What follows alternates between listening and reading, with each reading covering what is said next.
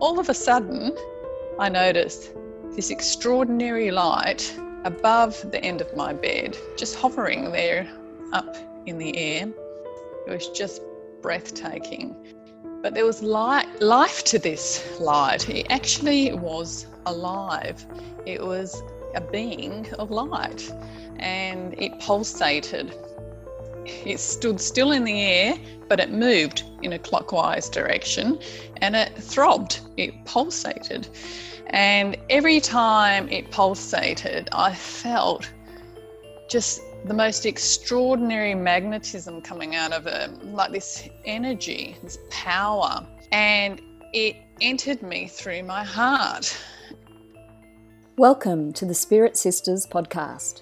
My name is Karina Machado, and I'm the author of Spirit Sisters, Women's True Stories of the Paranormal. In this podcast, I'll revisit the women behind my most unforgettable stories and unearth new tales to chill, intrigue, astound, and offer hope.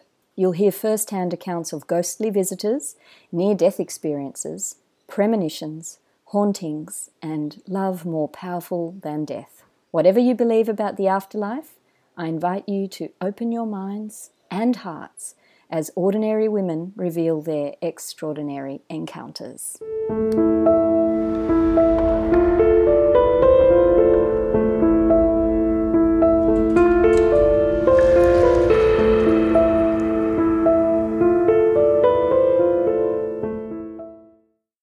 You're listening to Spirit Sisters, the podcast. I'm your host, Karina Machado, and it's wonderful to be with you today. Hope you enjoyed my bonus mini-series on haunted houses that went live for Halloween. But now we're back to regular programming, so to speak. Not that there's anything regular about the story you're about to hear. Today my guest is Linda Cull, who lives in Perth in Western Australia. Linda is a visionary artist and the author of the memoir Where the Light Lives, a true story about death, grief, and transformation. She's also just released a poetry collection called When Eve Walked. Linda is the founder of Willara Press and the blog Spirit My Way, where she covers spirituality, inspired creativity, and transformative experiences at lindacull.com. Now, throughout her 20s and 30s, Linda experienced spiritual reality many times. She encountered God, angels, spirit beings, late loved ones, and religious figures, and experienced many remarkable states of consciousness that culminated in profound healing and transformation of her life. Talking with Linda, I was in awe of her absolutely amazing experiences, which shared traits in common with the near-death experience. I know you're going to draw so much from this episode, the first of a two-part interview. Quick note, Linda's story includes mention of suicidal thoughts, so if you need support, please contact Lifeline in Australia on 13 11 14. Enjoy my conversation with the wonderful, and I mean that in the truest sense, Linda Cull. Hello, Linda. It's so wonderful to have you on the show. Hello, Karina. It's wonderful to be here. Thank you. Well, we've just been chatting a lot even prior to beginning to press record, but we better get into the official part. Now, you have just released a stunning book of poetry called When Eve Walked. Now, we're going to delve into that in due course, but before we get to that, I'd like you to take us, the audience, me and the audience, back in time, because you have got a captivating story, which you tell in your 2016 memoir, Where the Light Lives, which describes your spiritual awakening and how it led to you becoming a visionary artist, and it had lots of other effects. Now, it begins with you telling your family history, Linda. Your parents emigrated from Croatia, and you grew up with an awareness of your ancestors' trauma. Now, please tell us about your childhood and your early awareness of a spiritual dimension. Well, I grew up about 15 minutes from Perth in the suburbs, and I'm the youngest of two daughters.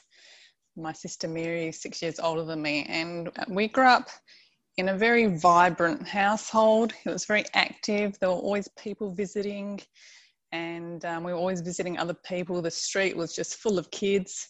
There was so much happiness, and I spent a lot of time playing and exploring and all those things. My parents were both very, very hardworking, and they worked a lot, either outside of the home or in the home. And we had very big emotions in the house. So it was big joy or big anger or, all that.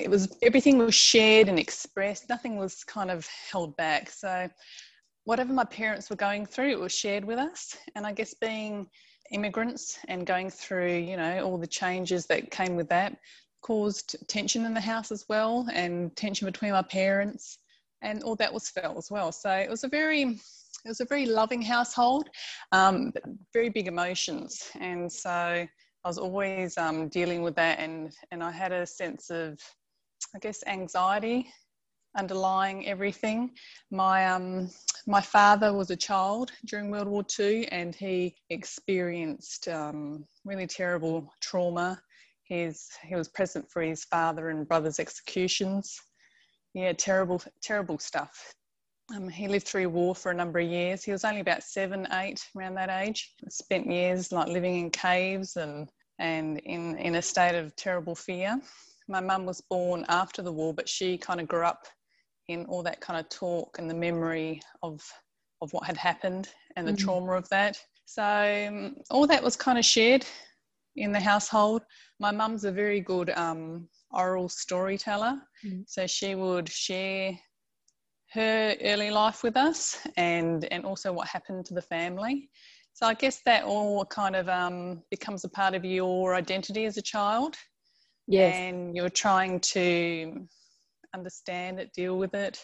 I was raised in a Catholic household, so my mother was Catholic and my father was too. My mum went to church. My father didn't like church.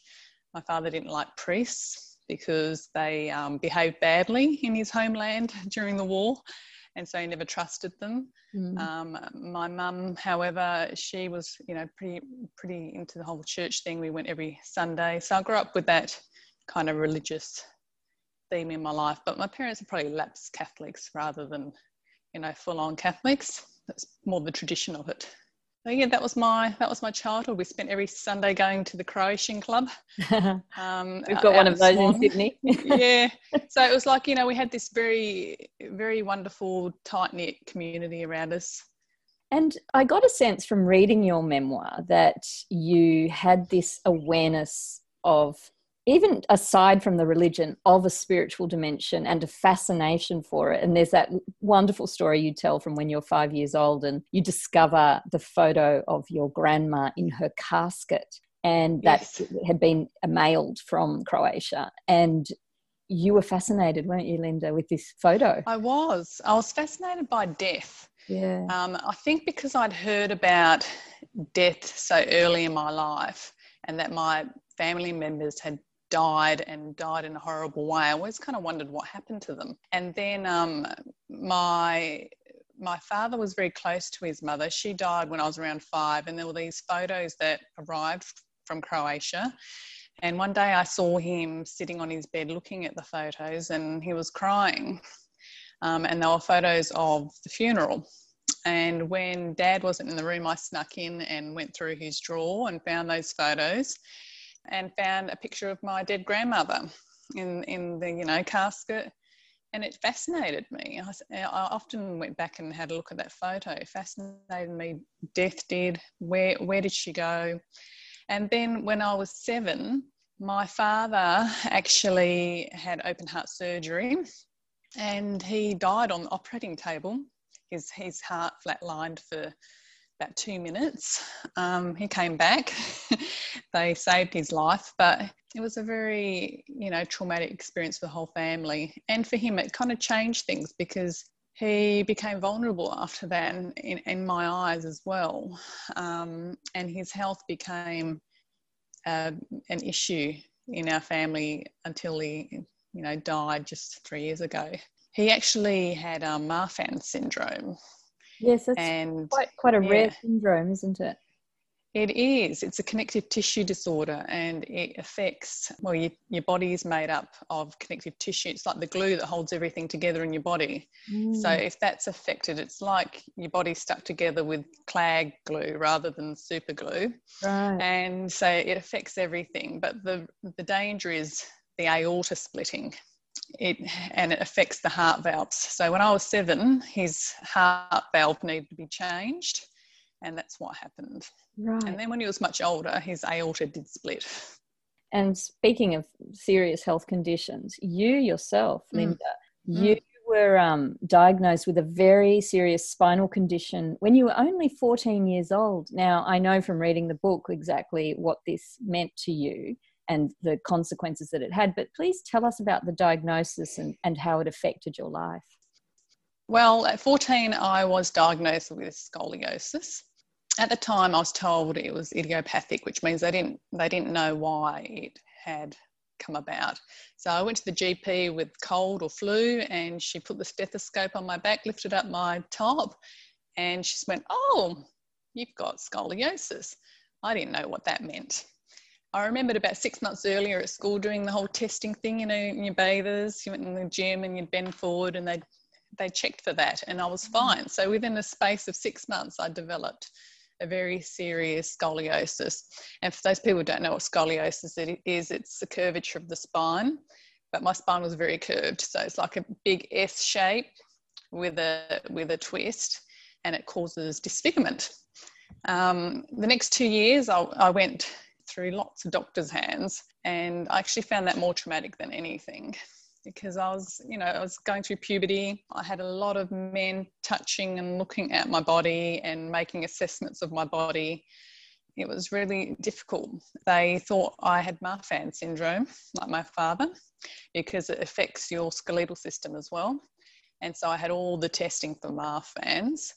And at the end of it, I was told that I didn't have it. And that was it. It was like, see you later.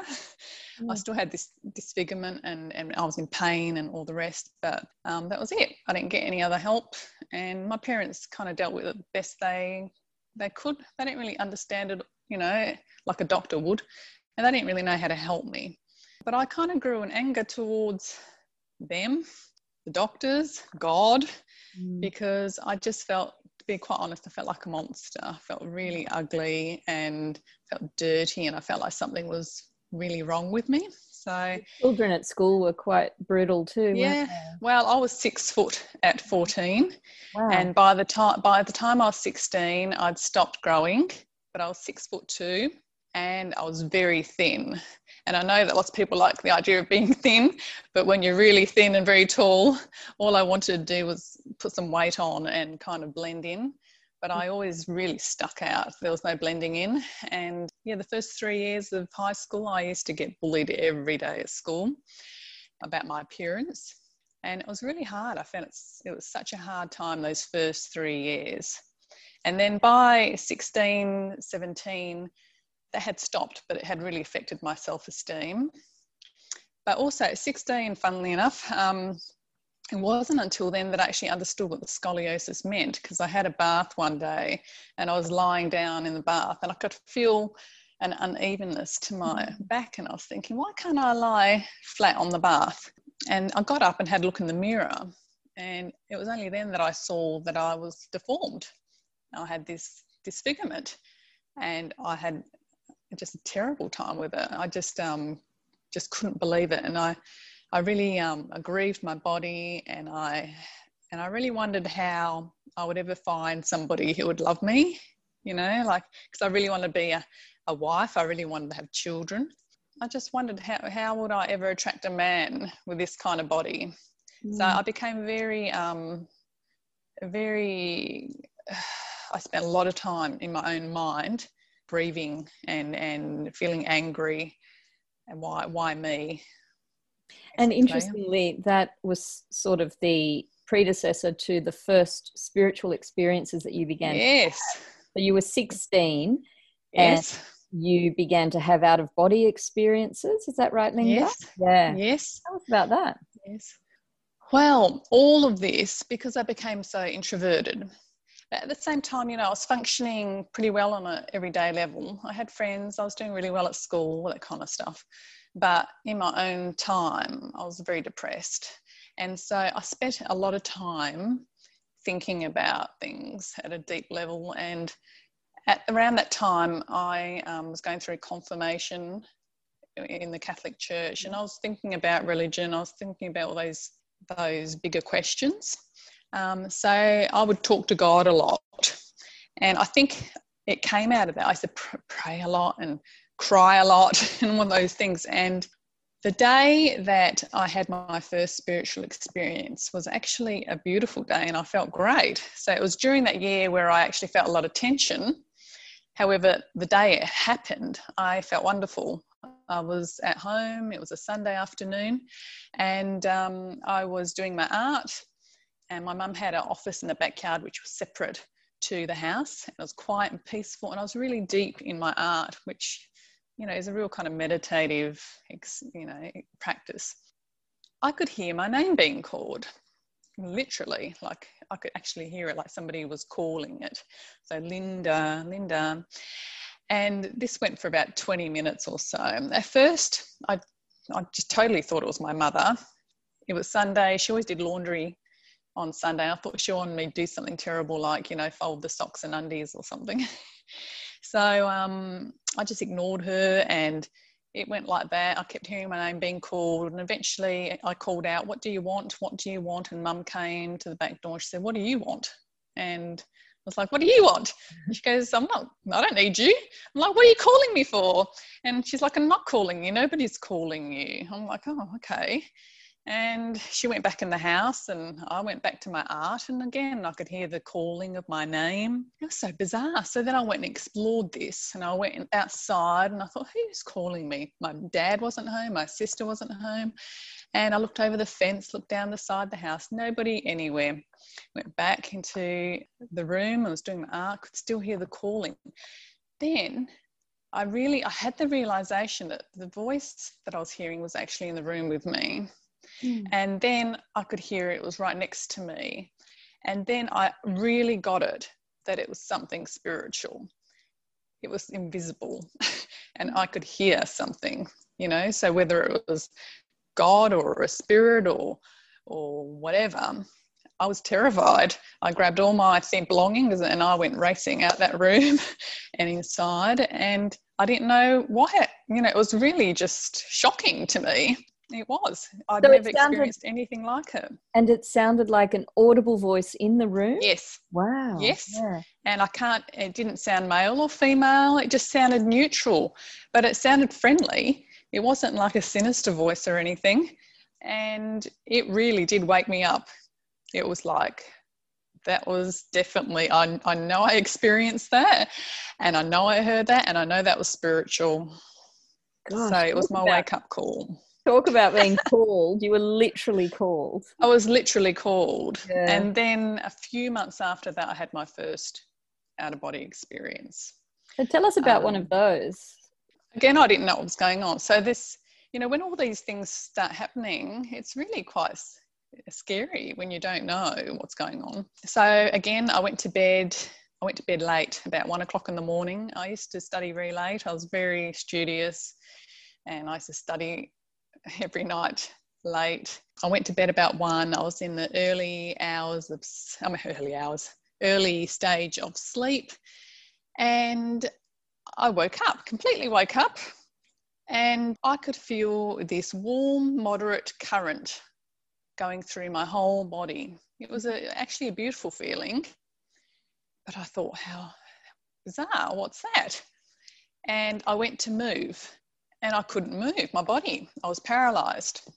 And then my mind started freaking out because I realised I was actually trapped. So I was totally awake, and I wanted to get up, and I just couldn't move any part of my body. At the same time, I felt that there was another part of myself in the different part of the room. So I felt like I was in two places at once, in the body and then separate to the body. And the part of me that was separate to the body was kind of above the doorway up towards the ceiling. And from there, I could actually see from a different perspective. So I could see down at the carpet. The carpet was very colourful, and there was light streaming from the bathroom because my mum was in there getting ready for bed, brushing her teeth, and I could see all the lights on the carpet. So I actually could see from up there. And that part of me, well, it just felt wonderful. I felt light, I felt free, I felt at peace. So two very different experiences. One where I felt calm and wonderful, and in my body I was freaking out. And then I felt this airborne part of me actually come down to the body and rejoin it. And then when I rejoined, that current, that feeling of electricity that I had through the body actually stopped. And then I could slowly move again. And I called out to my mum because I was freaking out. And I just said, "Mum." And then she came out of the bathroom and said, "Oh, good night. Have a good night's sleep." And that was it. I just kind of rolled over and I said a few Our Fathers underneath the sheet. But I was like amazed by it. So one part of me was like, "Oh my God." And the other part was like, I just feel like that was my spirit. Like I felt like that was my soul up there. So Wow. that again was another wake up. It's interesting because I know from having read your memoir that it's like an escalation of these experiences. So they start quite subtly with the quiet of your name, and then this out-of-body experience, which is also on the more subtle side compared to what we're going to go into. Very profound and mind-blowing experices that you went on to have. Soon after this, or in the years following this, you struggled with quite a bit of anxiety, which you'd had a sort of a taste of, Linda, during the bullying and all of that. And even as a smaller child, you said that you were prone to that.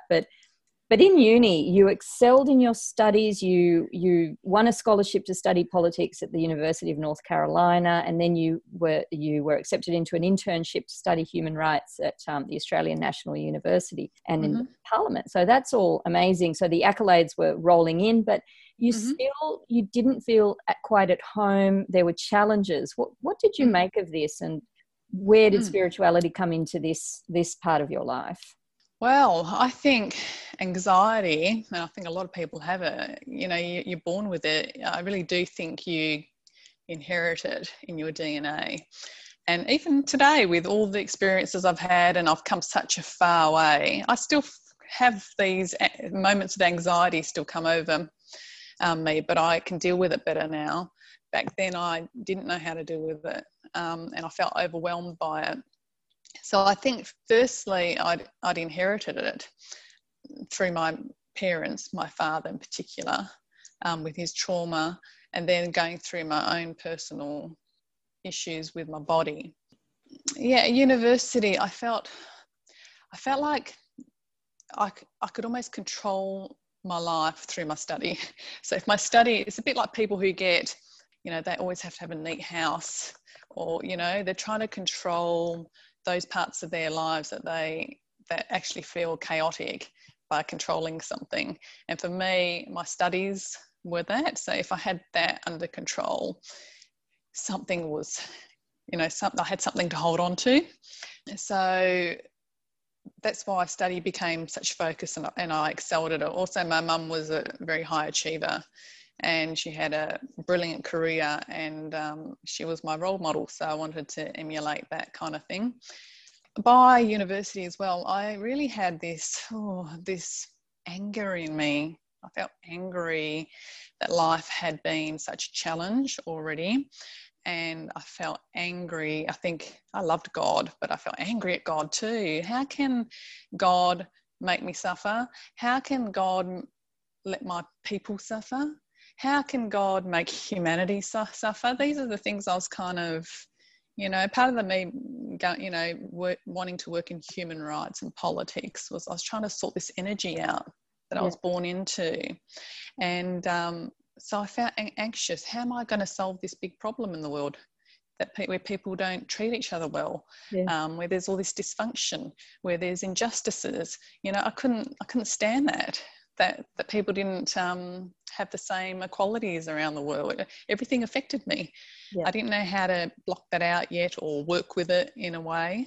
So I just felt overwhelmed when I was in uni. And plus I was studying politics, you see, and you're really delving into these deeper issues, these disparities between people around the world, depending on where they're born and what colour their skin is and and what gender they're born into. I was kind of dealing with all that in my own mind. And what about your OBE? And you've just described your first out-of-body experience. Yeah. You went on to have more. How did these what knowledge did you glean, or what solace did you take, if any, from these out-of-body experiences? How did they help you to reconcile those big questions and the Yes. disparity and injustice that you were seeing? Wow, we are so much more than the physical. We have so much potential. You know, we are eternal. You know, we just made me realise there's just so much more to life, and so much more to our reality than we may think. So there's just so much more possibility. You know, so many things are possible. It made me kind of look past limitation, like thinking that, oh yeah, this is hard. Yeah, these things are true about humanity, but you know what? We are these amazing spiritual beings, so we have got the power to go past that. We can do more. We can, you know, there was more to me, and I wanted to understand that better. Right. So was that kind of an answer to this wrestling that you were having, these questions that you were trying to unravel? Did that land in you as a sort of answer? Well, you know, that didn't really come to me until I had the real big experiences. When I was at uni, it was like I was just starting to become aware of what I was feeling, because I wasn't even aware really of what I was feeling and all the dysfunction I was feeling until I was at uni. And I guess around that 19, you're starting to see it, you're starting to recognise it, which is part of the rising, I guess, where you go from darkness, or actually not being aware, and then you start getting an awareness of what your triggers are, or you know what your suffering is, or whatever. And then once you have that awareness, then you can start making changes. So I was kind of just at the becoming aware stage then. So the out-of-body experiences were kind of a precursor, a little hint of what was to come. A hint, just a hint. It was just a hint. Yeah, and it's so true what you say, Linda. I mean, when I think back to when I was 19, you know, first year of university, I was just so unconscious, really. You think you're at the mercy of your thoughts and the things that happen, and it's so easy to get entrenched and lost in fear and, you know, pain. Absolutely. And so I really. But also I'd only had one out of body experience by that time. I went on to have numerous, but it was after then. By that stage I'd only had that one, you see. Right. Yeah. So it was the appetizer. Well, tell us about the amazing main course that you had at 21, when you had this absolutely astounding first encounter with the higher power. You tell us about it. You describe it so vividly and beautifully in your book. Please share with us, Linda, this transformative moment and how it affected you. Wow. This is so big. For me personally, it was a real turning point in my life. So it happened one night. I was living by myself. I was living in my sister's house. She was then living in Sydney. I was in Perth. I was living alone, and I was woken from my sleep by somebody sitting at the end of my bed. Now, when I first realised there was somebody sitting there, I thought to myself, I must be dreaming. I kind of held my breath because I wasn't quite sure. And I actually woke up from sleep because I felt somebody pull my sheet down. And so I held my breath and I thought, am I just imagining that? And then, like in response to my thought, I felt the sheet come down more. So somebody pulled at it again. And the whole time I could feel somebody sitting. I could feel somebody sitting in my bed. The whole bed was weighed down. Now, by this second sheet pull, I almost had a heart attack and died. My heart was thumping. And all I could hear in my ears was my heart going boom, boom, boom, boom, boom, boom. And I was thinking frantically, what am I going to do?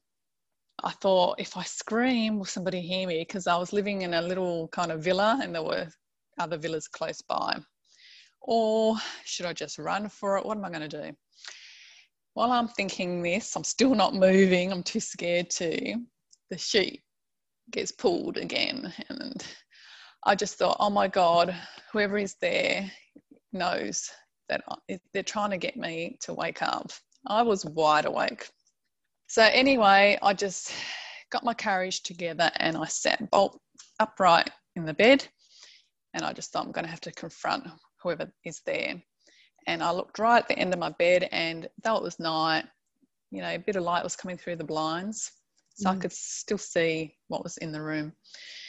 And there was no one sitting at the end of my bed. Nobody that I could see, but I could still feel somebody sitting on the end of my bed. And just as my mind's trying to work this out, all of a sudden I noticed this extraordinary light above the end of my bed, just hovering there up in the air. It was probably about 1.5 meters across. At the centre was a black round void.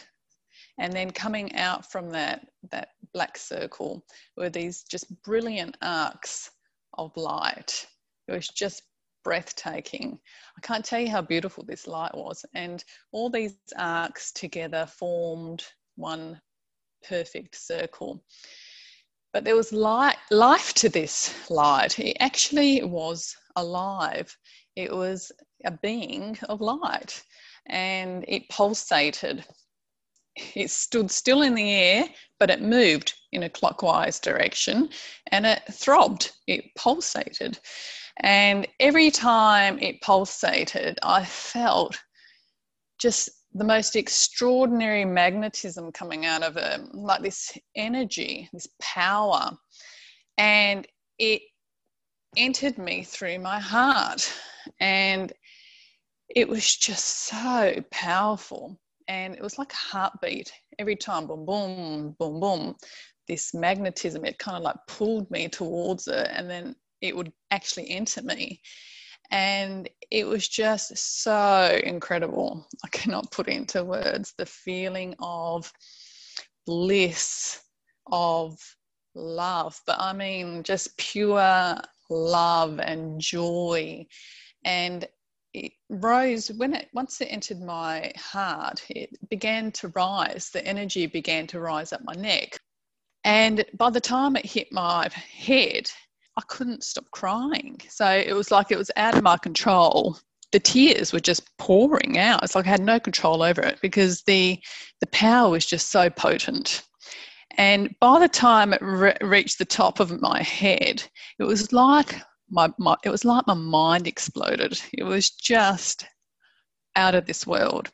It was almost like it was too much bliss to bear. It was just incredible. It was like my body, it just couldn't hold this energy. And then my mind exploded, and I entered this other realm, and it was heaven. Whatever you want to call heaven, but it was heaven. And by the way, I've got to tell you, I didn't mention this, that when I saw that light, I knew it was God. And it wasn't that I thought about what is that light. I just knew it was God, the energy of God. And anyway, I entered this heavenly state, and it was all just white light. And it was just so peaceful and powerful. There, if you like, I can read a little bit from the book, if you like. Yeah. Would you like that? Yes, I'd love that. Please do, because as I said, you render it so beautifully. Yep. All right. So the light was alive and aware. It was without form, gender, age, race, or creed. It was perfect unconditional love. And it longed to be united with me as much as I longed to be united with it. It possessed an extraordinary, unforgettable magnetism that entered me through my heart. And then it talks about the tears coming out. It was the ultimate celestial orgasm. I love that. Yeah. And I felt like a cup overflowing with plenty. The pulse of God moving through me brought such intense pleasure that I felt I might burst like the ripest berry in the sun. I almost couldn't stand to feel such rapture. And then it was as if my mind exploded. I burst out of the confines of my thoughts and into the highest stratosphere of consciousness. Everything here was bright white light. There was nothing other than the light of God. I had entered the ultimate heaven. I even became the ultimate heaven. I was spiritual completion. I was perfect love. God and I were one. There were no reflections, no point of reference. There was no thought. Thought could not and did not exist in this no space. God simply was. God simply is. I was not.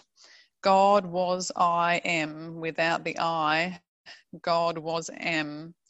There was no here, no there, no Linda, no other. Light and silence existed in no place and in no time, and everything that ever was, is, will, and could be was of the light and the silence. The silence was perfect tranquility, yet it hummed with extreme power.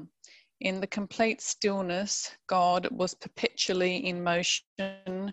God was stillness and motion at the same time in no time.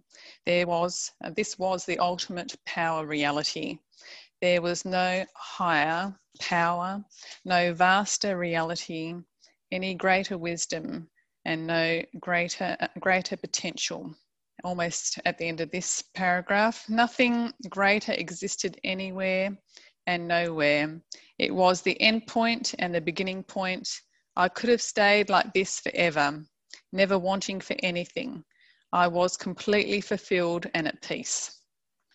So that was my first God experience. Linda, thank you so much for reading that. That's an excerpt from your 2016 memoir, Where the Light Lives, and you've just given us a treat by reading that out. Thank you so much. But what an amazing experience. When I read about it in your book, I thought, and I've read a lot of spiritual literature, spiritual memoirs, and I've never read an experience that is so vivid in that sense, that is not a near-death experience. It's got so many parallels with the NDE. But it has. And you were wide, to think that you were sitting bolt upright in your bed, eyes wide open, seeing this in front of you is just, I can't wrap my head around it. It's amazing. Well, it took me years to wrap my head around it, Karina, and it really was amazing. And when I wrote the book, I so wanted to get it across to people, this experience, because I just didn't want to keep it all to myself. You know, this is in everyone. This is everyone's potential. This is everyone's nature. This is what we are. You know, that is what our spirit is. We are power, spiritual power. We are love. You know, that we've got so much potential. Yes, I just can't imagine how you then got up and just functioned as a 21-year-old the next day. But before we get to the next day, though, when your awareness returned to your body in your bed, yes, following this experience, you weren't by yourself in the bed, Linda. I was not. I had a hunky man next to me. Actually, he wasn't that hunky, but he was a man. Well, I must have been lying down at this stage, because when I looked to the right of myself, I could see through a ghost that was lying next to me, and I could see the wardrobes through him. And this is the bizarre thing. It was like I was seeing him from different angles all at once. So I must have been seeing him with spiritual eyes. So I could see him in this direction, but then I could see him from looking down as well.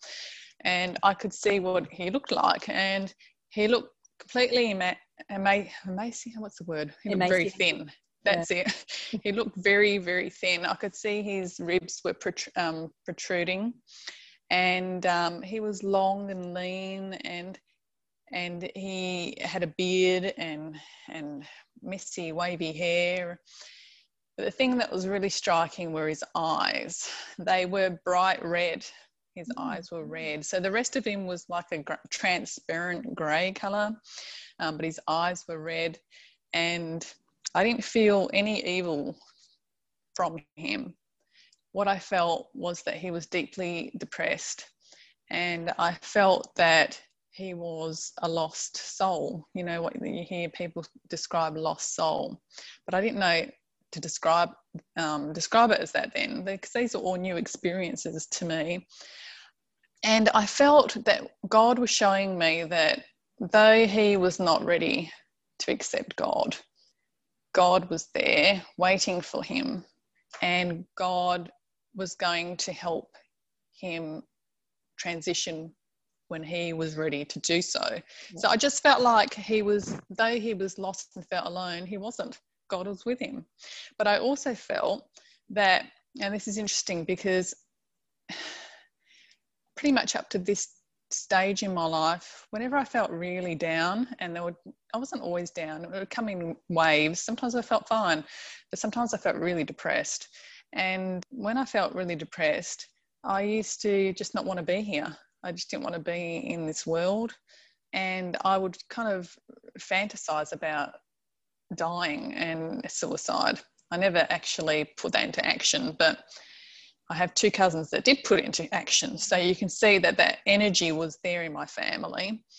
So I felt like I was being shown as well, and I think this is important for people listening, that whatever you feel in life, if you don't deal with it, suicide's not the answer. You will take it with you to the other side. So if you haven't dealt with it here, you will have to deal with it on the other side. You still take the same things with you into the afterlife. So it's better to see life as the gift that it is and get the help that you need here, you know, to work through whatever it is that your depression is about. But anyway, I felt like he had carried that through with him. But something I don't write in the book, Karina, is that I've often wondered, and it's been with me since that time, if that was my grandfather. I was thinking... The one that had been, go on. The one that had been executed. I've always had that feeling that I know that now he's actually moved on to a really good space because I've actually communicated with him. But maybe I was seeing the pain of my family right there in that spirit, because my grandfather's execution, and it wasn't just my grandfather, it was my father was one of 7, and his eldest brother was also executed, and it was the brother that he felt the closest to. He had another brother that was shot but pretended he was dead, and he actually survived. But that trauma, my father and his brothers and sisters, it was always a terrible grief in our family what happened to these people, and especially to my grandfather. And my father was too young to remember what his father looked like. And during the war, his house was burnt down 3 times and everything was lost. All the photos were lost, and he would have given anything to have a photo of his father, to see his face. And that was a great grief in his life. So I kind of always felt that I was seeing the pain that my grandfather felt after dying. So profound, Linda, that you were able to see the actual personification in the spirit form of your grandfather. Yeah. Personification of the pain that you've carried as well. And I still feel it, but I've dealt with it, that energy, but I can still feel the pain that they went through, and so many people go through in the world. But I think now, looking back on it, I can see that I was about to deal with that pain. So I was being shown the pain in this spirit, and then what was to follow, my many other experiences that I had following that, was it releasing me from that. But also I think from being released from that spirit was able to move on to a better place. And just briefly, for any listeners who are wondering, what were the circumstances of your grandfather's execution? Why was he executed? My grandfather was a glavar, which is something like a mayor, so a village leader. He was a villager and had lots of land and produced lots of, almonds and cherries and figs and meat and wine. And so he had 7 children, and my grandmother was a midwife, actually. She delivered lots of babies through the area, but they worked on their land and very generous people. So my dad's side were not involved in the actual fighting. So this is the former of what became Yugoslavia, and during World War II there was civil war, and there were all these different groups, fighting against each other for power. They saw my grandfather as a threat because he was a leader in his area, and they wanted to get rid of him. And also back then, the enemy militia went around and murdered anyone over the age of 15. So they got rid of, that's men, that is, because they could become potential fighters. And the thing is, like my eldest son, he's only 14, but he's 6'2", you see. So he looks like a man. Yeah. So I can imagine the young men in my family really they were like big guys. They didn't look like children. They looked like men. So they were a threat. Yeah. And so they just went around from village to village, just killing all the men, not the women and children. Devastating, Linda. Yeah. So back to that encounter with what you now believe was the spirit of your grandfather teaching you some things that really wouldn't fall into place for a few years at least. But was that your first encounter with a spirit person? Yes, that was my first encounter. In fact, I didn't have any kind of spiritual experiences before 16, though I thought about God a lot because I went to church. But it wasn't until after 16 that I started seeing things. Okay. So tell us, what did you make of this experience with this all-loving light, and then what immediately followed, seeing the spirit man? How did this affect you? How did it transform you? Oh, well, the next day I was like, whoo. When I woke up the next day, I just could remember everything in detail, and I felt so uplifted by it. But I also couldn't understand why God had come to me. Why had God shown itself to me? I really wanted to understand why I had that experience. I mean, why me? I mean, I was so filled with flaws. You grow up in the Catholic Church believing only saints have these kinds of experiences. I mean, I was anything but a saint. So I just couldn't understand that all. I felt ecstatic just knowing that God was real, because as much as I'd believed in God, it's different experiencing God. When you're believing in God, there's always a part of you that still doubts in the background. But once you experience God, that was God. So it really was that was the real big change, was just knowing that God and the spiritual were for real for me. It just really was real. It wasn't a fantasy. I felt like I had to speak to somebody about it straight away. So I went to an ashram in Mount Lawley near my house, seeking out some monks, because I thought the Buddhists would be more open to it. They weren't there. They were in Southeast Asia, so I couldn't speak to them. So then I thought, oh my God, I'm just going to have to be brave and go to the Catholics. And so I drove to the main city cathedral, St. Mary's, and I went into this administrative building and asked to speak to a priest. And the secretary took me through to a very lovely, neat room where I waited for a priest to come and speak to me. And within 5 minutes, he was there, and he asked me why I'd come to speak to him. And I told him, I said, Father, last night, God came to visit me. And then I described to him how God appeared to me and what I felt about the whole thing, and told him about the spirit in my bed with red eyes. And I was a bit reluctant to, because I thought he would kind of think it was an evil sign, and I just didn't think it was at all. Anyway, he kind of paused.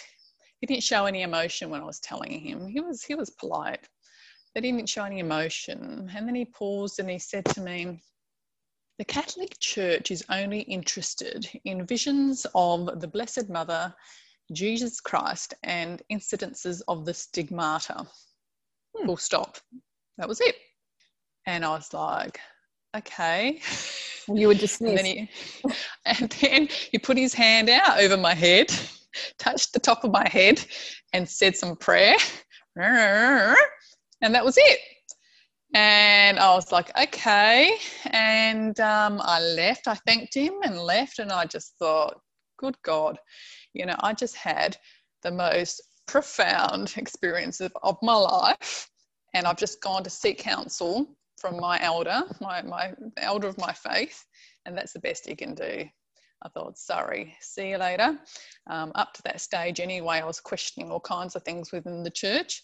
And I just thought, you know what, it's not for me anymore. It doesn't mean that I don't respect the tradition I come from. And it's not to say that other people don't get inspiration from church.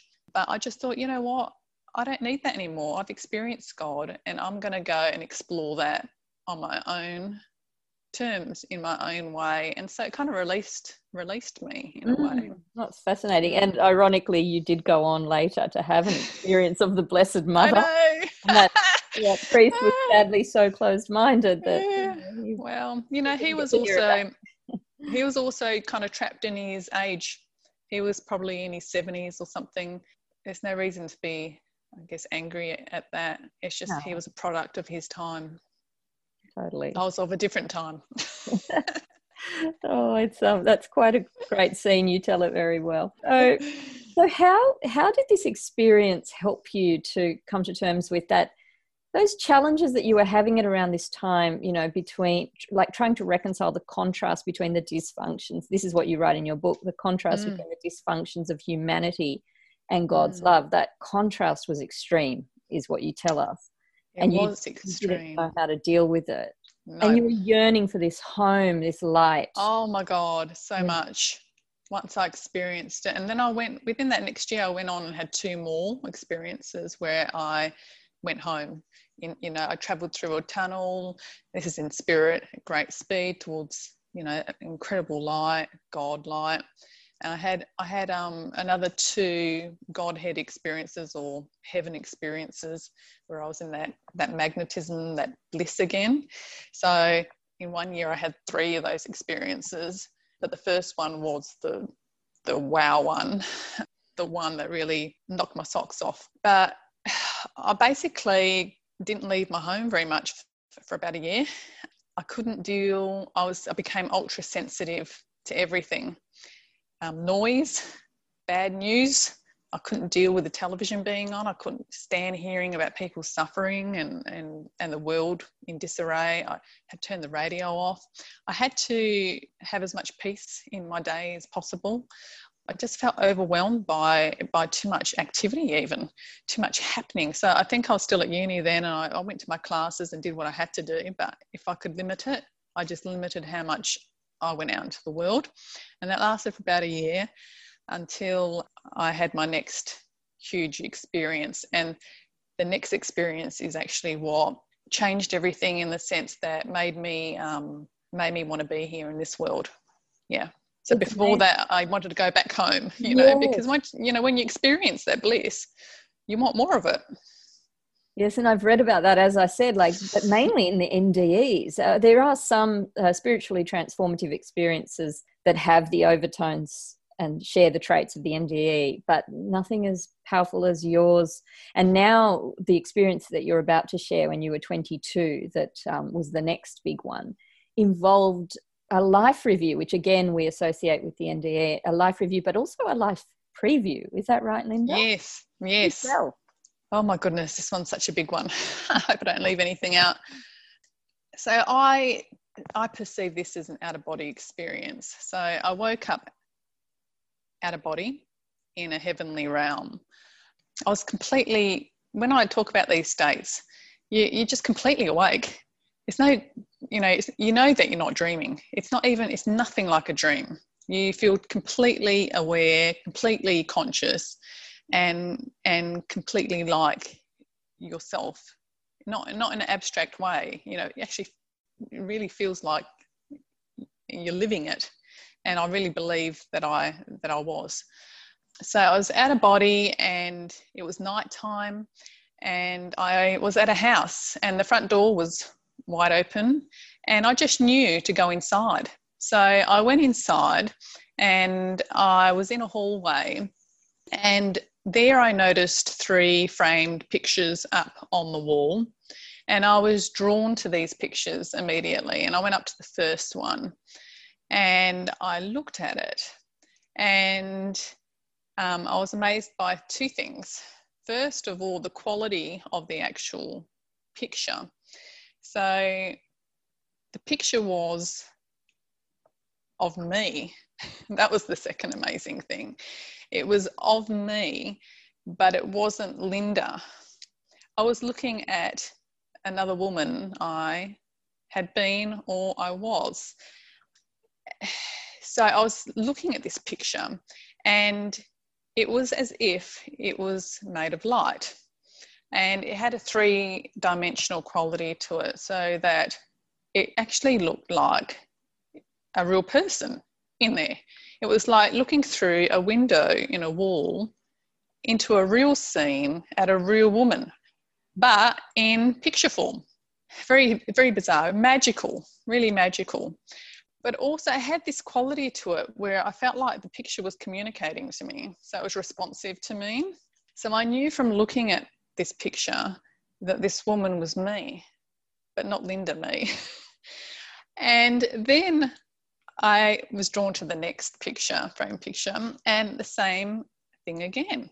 I saw another woman that I was, not Linda, but another woman from another time. And the same thing happened with the third picture. The amazing thing is that all these women were plump. And in this lifetime, short and plump at that, I was tall and very thin, and I just loathed my body. I loathed it. And I was amazed to see that I had been 3 different women in 3 different lifetimes who had been short and plump. And I was kind of marveling at this. And in that moment, I kind of gained this perspective.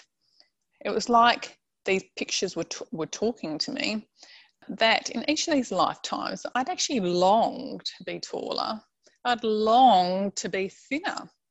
And the accumulation of this longing and these thoughts with feeling had created my current form. So I learned in that moment that I had actually created this body of mine that I loathed so much, and there was nobody else responsible for it but me. It was like mind-blowing. And when I got to the third picture, and I was again marvelling at the fact that I'd been plump, I heard this laughter rolling through the, hallway to the right. And I looked towards that laughter, and there was a woman coming towards me. And she was a plumpish woman, and she was overjoyed to see me. And I looked at her, and she said to me, "Yes, you have been. So yes, you have been plump." And I thought, she's reading my thoughts, because she didn't move her lips, and she's communicating. I can hear her talking to me, but it was all happening telepathically. So that was another wow thing. Oh, I was just going to ask, because I'm fascinated by your 3 past or simultaneous lifetimes that you were able to get a little glimpse of in that moment. Mm-hmm. Do you have a sense of who those women were and what eras they were from? I don't. They were all white-skinned women in this one, and I've had other lifetimes where I've been all kinds of races, but in this one, I was pale-skinned, and in one, it was that kind of, the skirt really going down to the ankles and covering everything up, and the blouse up to the neck, and the hair pulled up on the... So 100 years ago maybe. Yeah, Edwardian or something. Yeah, Edwardian. Yeah. That's all I really remember now from their appearance. So they were 3 from around that time. Well, I'm not sure actually. I just remember the one being dressed like that. Okay. I can't remember what the other 2 were dressed as. Yeah. That's it really. Okay. So I got the feeling they were from 3 different times. Anyway, this plump lady is literally there next to me, reading my thoughts and speaking to me telepathically. And I look at her, and all of a sudden, it was like this veil of forgetfulness just kind of got removed. And I actually recognised her. And I recognised her as my very, very dear friend from forever. It was like she was my many lifetimes friend. And we were just so overjoyed to see each other again. And we embraced, and just the love and the joy was just moving through us, literally. And it was then that I had another amazing experience. I actually saw that we actually moved into each other. We were spirits, and we had actually gone into each other, and I could see that we were made of light. We were made of white substance, like a warm substance. Then she directed me into what was like a lounge room adjacent to the hallway, and we sat down opposite one another in armchairs, and she had something like a clipboard in her hand that she was reading from. And she started saying to me, these are all the kind of negative emotions you've felt in your lifetime. And she started listing all these things like anger and this and that and grief. And she went through this long list. And then she just looked at me and she said, how do you feel about your relationship with your parents? And in that moment, there was a pause. And in that pause, it was like my perspective just grew to just enormous proportions. It was like I could see everything that had ever transpired between me and my parents from my perspective, their perspective, and every single person's perspective that had ever had any thought about my relationship with my parents. Oh my gosh. And I know it's so hard to put into words because it was so huge. It was like holding, and I say this in the book, it's like holding the contents of the ocean in a teacup. I was just overloaded with all this information in an instant. And from that, I just gained great perspective. I could see that our relationship actually, for all its kind of dysfunctions and difficulties we'd had, and so many parents have with their children, was actually really perfect. It was perfect to our spiritual plan, for our spiritual growth. We had actually planned to be in each other's lives, and we planned on a spiritual plane, on the spiritual plane. I could see all that. I could see that, everything that had happened and everything that would happen was perfect as it was. And it was mind-boggling. It was amazing. And so I also gained this, it was like I also gained this ability, it's like a godly ability to self-assess. It was like, so often in religion, you're kind of raised to believe God's going to judge you and watch out for God's wrath and all this. But my experience of it was that it's you, your higher self. So the aspect of you which is purely spiritual assesses what has happened in your life. And it doesn't come from a wrathful kind of judgmental perspective. It's just that you want to make a clear assessment. You want to see, you want to make a very clear assessment of what has happened because you want to learn from it. So that was the experience of it. And then my friend said to me, she said, do you want to stay with me here in heaven? And up to that stage, like I said before, I'd gone in and out of actually wanting to go back to my spiritual home and not be on earth. And she was saying to me, do you want to stay? Because if you want to stay here with me, you can. And I was amazed by this. I was seriously amazed. I was like, what? It's my choice to stay here or not? And then I had this great longing in me arise. I wanted to stay with her. I wanted to stay in this magical place. I wanted to stay with my magical friend. And then again, there was that pause. And in that pause, I just gained this enormous perspective and this enormous clarity. And it was like I say in the book, it was like I was granted gold ticket seats to, you know, in the cinema of my potentiality. It was like this incredible hologram kind of presented itself in front of me, larger than life. And I knew that I had to pay, you know, really focused attention on what was about to happen. And there was this light show, but it was just huge. It was bigger. Just took up my whole view. And I saw my future in incredible detail. And it just moved so rapidly. I've had a few of these kind of experiences before, after this, where I have these kind of light shows and they just happen so quickly. There's a real speed to them and a power to them. And so I took all that in. And then once I had seen that, I just so wanted to return to my earthly life. I just had gained complete clarity. I understood that I really had a spiritual purpose for being here. And not only that, but everyone does. And I really understood that everyone's here with this incredible spiritual purpose. We're all on a mission, and we are all so important to each other, and we're so important to each other's missions. We actually are so interconnected. It's incredible.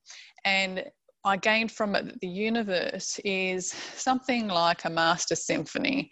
Though it looks chaotic and it feels chaotic, and our lives often feel chaotic, it really is not.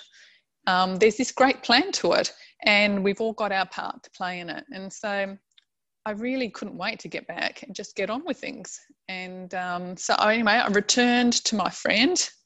My attention was back on my friend. And she looked at her watch, of all things, looks at her watch and she goes, oh, it's 4 o'clock. Well, what did she say?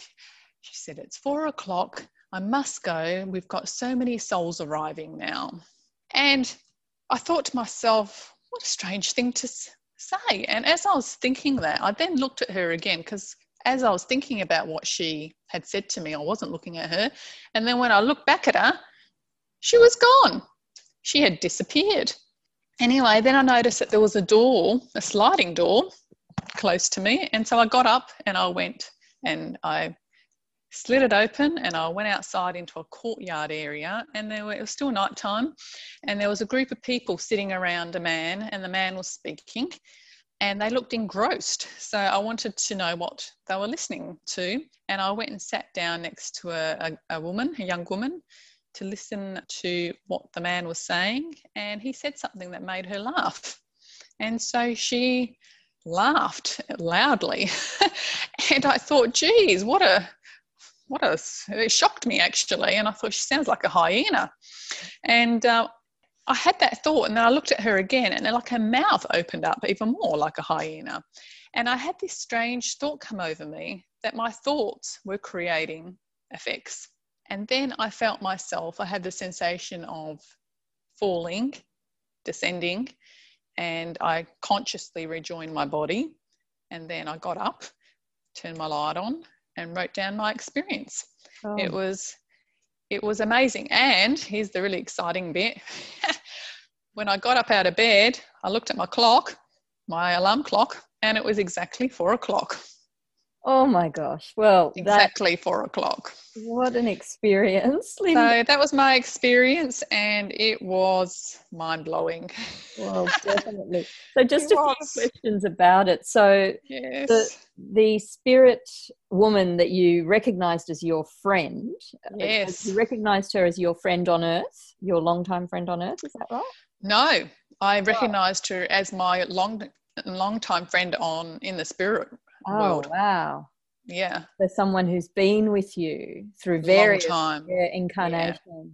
Yeah. Amazing. I And felt like she'd been with me forever. forever.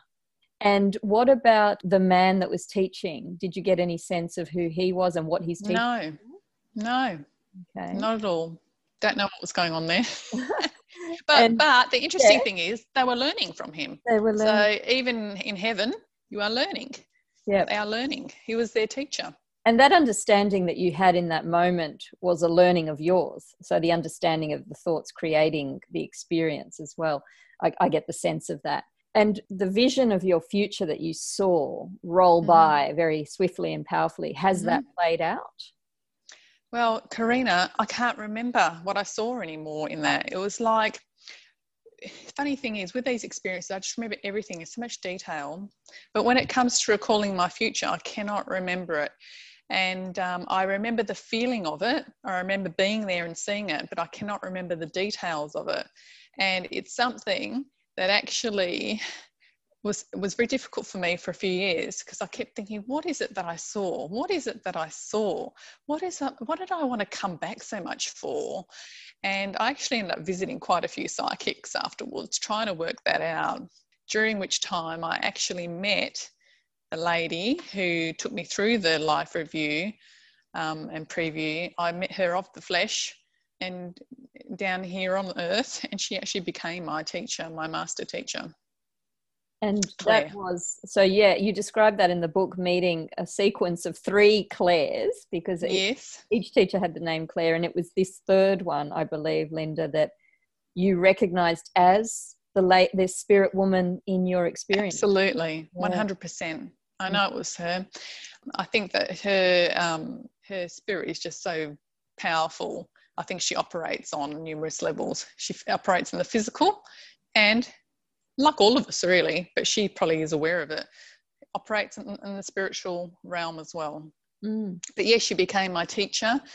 And it's interesting because it was from me wanting to try and remember what I'd seen in that preview that actually led me to find her. And it was just a few months later.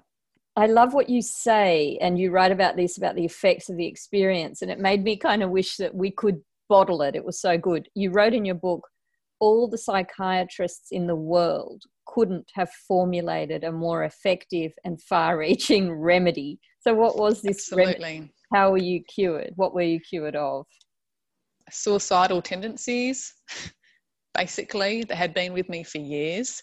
Cured me of depression. I've never felt that depression that I felt growing, my teen years since. That's not to say I definitely still have ups and downs, and I have times in my life, where I've got my own challenges, but nothing like what I experienced in my teen years. And it just overnight cured those 2 things. I no longer wanted to leave here. I wanted to be here, and I wanted to be here purposely, and I wanted to be here consciously, and I really wanted to get on with living. I wanted to do something with my life. Karina here. This is where we're going to leave Linda's story for this episode. Make sure you join us for part 2, when Linda shares the up and down journey of integrating the extraordinary experience of merging with the light and the gifts of divinely inspired creativity that she drew from this beautiful light. She also tells us about a profound experience of meeting the Blessed Mother. This is such an incredibly lovely and powerful moment you will not want to miss. And there's so much more as well. Be sure to tune in next time. Thank you for listening to Spirit Sisters, the podcast, based on my best-selling book of the same name. I really hope you enjoyed this episode and will join me again next time for another intriguing conversation exploring mysteries and marvels. In the meantime, please subscribe so that you won't miss an episode. I also welcome your feedback, so please message me through my website, karinamachado.com, or find me on Facebook at Karina Machado Author. Perhaps you have your own encounter to share. If so, I'd love to hear it. After all, there's nothing more powerful than a story.